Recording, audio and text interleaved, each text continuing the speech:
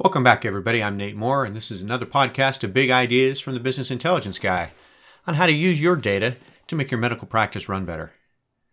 Let me caveat today's discussion with a great big disclaimer at the start that says this is not a justification to somehow avoid seeing patients who need to be seen in your practice. Absolutely not. That said, you may have some patient appointments that have been scheduled. Maybe they've been scheduled for a long time, and then have a more recent procedure come up that has a global period to it. And now what happens is the procedure throws you into a global period, and that long-standing patient appointment that was scheduled to be seen is not going to be paid for. And my point is, you can see this coming. If you data mine your upcoming appointments, you can find appointments that are in a global period. And then what you can do is send a weekday email. It says, all right, hey, Monday through Friday, we're going to send an email to the scheduling staff or to the front desk or to the triage department, whoever it is. And we're going to capture patients whose upcoming appointment might be in a global period. And then we're going to get some evaluation and say, hey, is this a patient that absolutely needs to be seen or absolutely doesn't need to be seen or something in between? Do we need to talk to the provider or whatever? But we can identify, see them, and act on them.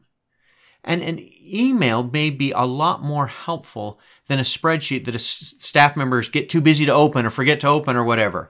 And what I like about sending emails is I can push information to people rather than have to rely on them to come back and remember to open a spreadsheet, run a report, a canned report, or whatever it is. If I can push information, they can get that email anyplace, and it may be a more effective reminder to look for this. So your practice management system likely knows what the global period of all the CPT codes that you billed recently are.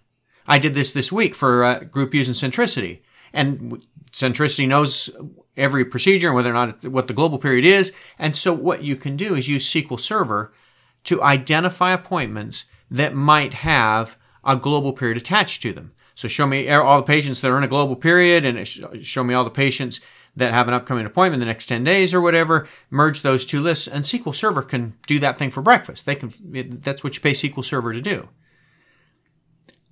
A caveat here, watch out for charges that aren't billed yet. If it takes your practice a couple of days to bill a charge, particularly for procedures, if those take longer to bill, and then you go out and look 10 days to see if we're in a global period, for example, you may miss appointments in a global period because if you're looking for charges that drive a global period, you may not be able to find that charge because it hasn't been billed yet.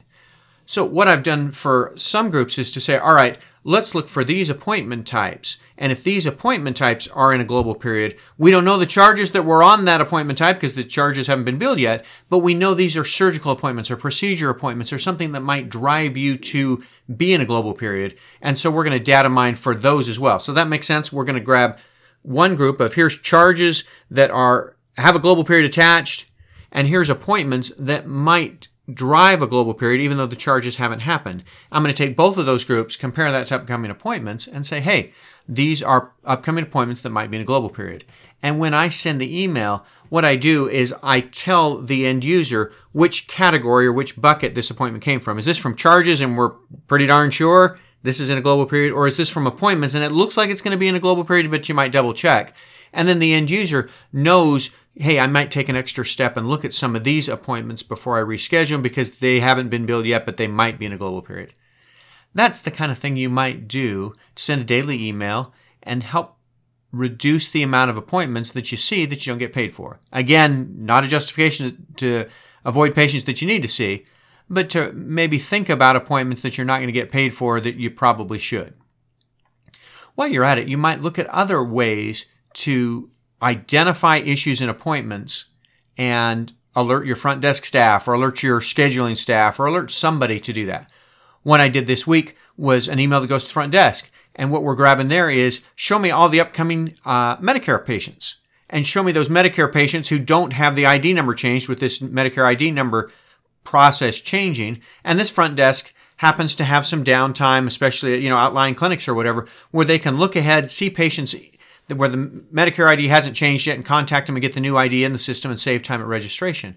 Simple email that you can reach out to appointment data and make your practice run a bit smoother. That's my kind of big idea to improve business intelligence in your medical practice. For more ideas like that, please visit moresolutionsinc.com. Thanks for joining me today.